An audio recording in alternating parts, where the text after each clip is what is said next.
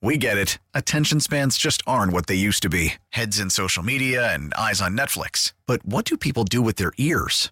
Well, for one, they're listening to audio. Americans spend 4.4 hours with audio every day. Oh, and you want the proof? Well, you just sat through this ad that's now approaching 30 seconds. What could you say to a potential customer in 30 seconds? Let Odyssey put together a media plan tailor-made for your unique marketing needs. Advertise with Odyssey. Visit ads.odyssey.com. For Twitter, it looks a lot like Twitter. It's very early stages. It all depends on really who goes on it and so on. I find it difficult to think it's going to like take over because I think that's something that grows organically and that breaks news is something that can really compete. But I don't know, and there's a lot of reasons why maybe it has a couple of advantages for, large scale acquisition, but in terms of a lot of users and followers and so on and so forth. But I don't really know. And it's too early maybe for anyone to know. But Lon Seidman from Lon.tv, of course, you go to his YouTube channel, tons of videos. It's obviously great for product reviews too. Lon, good morning. How are you? Good morning. So have you been futzing around with it? Yeah, I've been futzing around with it. It's kind of like, remember Google Plus? It's kind of like that excitement where it's like, oh, it's something new and big and capable of supporting all these users, and then it just kind of fizzles out. But yeah, my problem with it is that its algorithm feels a lot like Instagram. So what I'm seeing on my feed right now is just a bunch of like pop culture stuff that I'm not interested in and I'm not following, right? So, I think what it's going to take is it depends on what topic kind of runs that platform. Twitter is certainly more news oriented. I don't know what Threads will be, but right. I'm not too impressed yet. Well, the thing is, it looks very similar, right? And I don't know if there'll be a lawsuit there. And then, the thing that's interesting to me is that basically I logged in and there was already like a couple of automated followers. So basically I think you can sort of upload it, and if you're connected to your Instagram account, then it'll probably notify all the people that follow you on Instagram have also joined Threads. So you have some built-in followers, so your feed will be populated right away. But then I'm not a big Instagram guy, so I only have a few people following. So I'm getting, like for instance, Darren Ravel, like half my feed is from Darren, and then I feel like people are just going to find a way to post at the same time on Twitter, Facebook, Threads, and Instagram, and it's just going to be the same stuff. Yeah, it's going to be exactly the same stuff, and I think that's the problem with it. And one thing that intrigues me about it, though, is that unlike the other platforms that want to lock you into their walled garden, one of the things that they're building into the architecture of Threads is that it's going to support it's an open source protocol called ActivityPub. And I'm sure you've heard about Mastodon, right? Which is the open source self-hosted Twitter alternative. You ever seen that one? Mm-hmm. Yep. So they're going to support the Mastodon protocol, which means that you could be on your own Mastodon server with the like me, I'm on this one with a bunch of independent web nerds, right?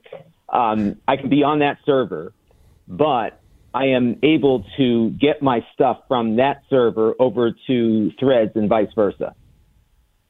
So it's not limited, and I think that's where I'm most interested in, because out of all the things that look like Twitter and all the other platforms, what they're doing here with Threads at a very large scale is the most decentralized platform at this size that I've seen since the early 90s. So that's the one thing that I'm holding out hope for, is that there might be a really neat interoperability that you don't have to give yourself to Mark Zuckerberg, but you can still, play and visit his garden, if you will. So that's something to keep an eye on to see how that comes out. We're talking with Lon Seidman from Lon.tv. Of course, a couple 100,000 subscribers on YouTube, and a huge friend of the show when we have, subjects like this, because I'm always interested in what Lon has to say. For me, Twitter is my news source, and I've been going through this, not internal. I've been talking about it a lot, this turmoil that if I can't rely on Twitter for news, what the heck am I going to do? What am I going to do? And there was, I wouldn't say encouraged, but the Russian, the whole thing with Yevgeny Prigozhin and the Wagner Group marching to Moscow sort of reasserted Twitter as a place to go for me. Right. And so in some ways, from a news perspective, it was encouraging. And I don't know, but I feel like Twitter became that organically, and I just don't. I mean, I feel like it's going to be like press release central, product promoting central, and not right. organically gritty. Like this is ugly, but this is what's happening. And I think that's what really separates Twitter is that if you think about it, like, you know, on a lot of these other platforms, you can kind of filter out anything you don't like, right? Twitter kind of has built itself around, and I don't want to use Elon's description of a town square, but to some degree that's true in that it does do a pretty good job of bringing people of diverse ideas into the same place. It doesn't always come out as a good thing, but I get a lot more diversity of opinion. This is even before Elon than I did on any other platform.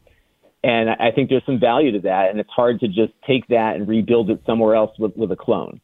Yeah. So, you know, I think what's going to happen here is let's wait for the next big news event and see where people run to. And I think they're going to run to Twitter because that's where, if you're someone of influence in the news business, for example, that's where the other people that have similar influence are located. And if you want to express your opinion or share your work with that group, I think it's going to be on Twitter. You know, the clone thing is interesting, and maybe because we're just sort of used to it. But this, to me, is the open source thing that you talked about, even though I don't wholly understand it, is maybe the thing we don't talk about that is the evolutionary step here, because the layout is essentially the same. And so there's no evolution there or progression in terms of stylistics, and maybe they were just so worried about, you know, people not being able to navigate. And True Social is similar in a sense. So I mean, there's no real like next generation look to it from that perspective. In general, anything else going on? What are you working on? What's happening? I'm working on a whole bunch of stuff, but what's been interesting is consumer trends kind of drive what I cover. So what I've been really focused on over the last couple of weeks, just because I'm getting a lot of traffic on it, is cord cutting. Getting off of cable, and kind of similar to how we're trying to find a platform for Twitter. People are looking for their own way to watch their TV shows the way they want. Yes. So I've been focusing a lot on that. I've been covering a lot of over-the-air content options because the antennas still work, believe it or not. And unfortunately, we're getting a new standard on over-the-air TV that the broadcasters are beginning to encrypt. So it's becoming more difficult to watch what you want for free. So really? I've been talking a lot about that. Yeah, the standard is called ATSC 3. And it's actually, it works better than the existing TV standard in that you can tune into a channel much more reliably, even at a longer distance. I'm pretty far away from the tower in Farmington, but I'm able to pick up all of the major broadcasters. However, just this week, WFSB encrypted their signal because the broadcasters are very concerned that people are going to run their own mini cable operations over the internet. So they're trying to lock down people's ability to easily rebroadcast something, but that's now making it hard for people to actually watch TV. So there's a lot of developments going on in that area, and there's a lot of actual choices for internet-based streaming now as well, depending on what you're looking for. So it's been an interesting topic area.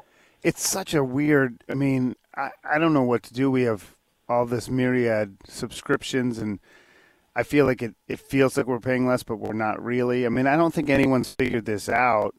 No. But no, and the business model is, especially on the streaming cable stuff, YouTube TV's prices keep going up substantially every year or two.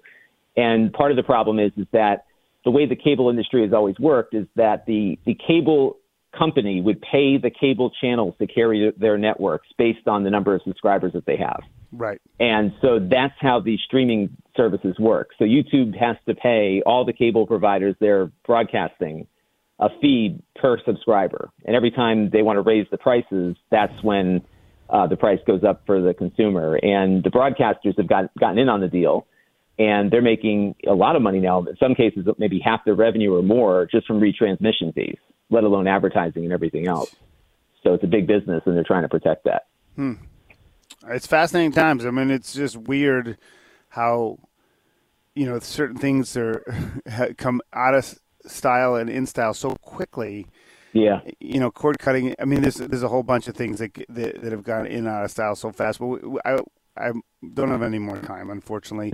If you want to see more of Lon Seidman, go to lon.tv, the YouTube channel. And there's tons of stuff, product reviews, and he just talked about the cord cutting stuff. And obviously here periodically when the stories are, worth pulling them up, waking them up early and getting them in. Thanks for the insight, Lon. Really, really helpful. Anytime. We'll talk soon. All right, Lon Seidman from lon.tv. Yeah, this Threads, I'm gonna mess around with it and see what I think, but I think it's going to take time to decide whether it's actually relevant. We get it. Attention spans just aren't what they used to be. Heads in social media and eyes on Netflix. But what do people do with their ears? Well, for one, they're listening to audio. Americans spend 4.4 hours with audio every day. Oh, and you want the proof? Well, you just sat through this ad that's now approaching 30 seconds. What could you say to a potential customer in 30 seconds? Let Odyssey put together a media plan tailor-made for your unique marketing needs. Advertise with Odyssey. Visit ads.odyssey.com.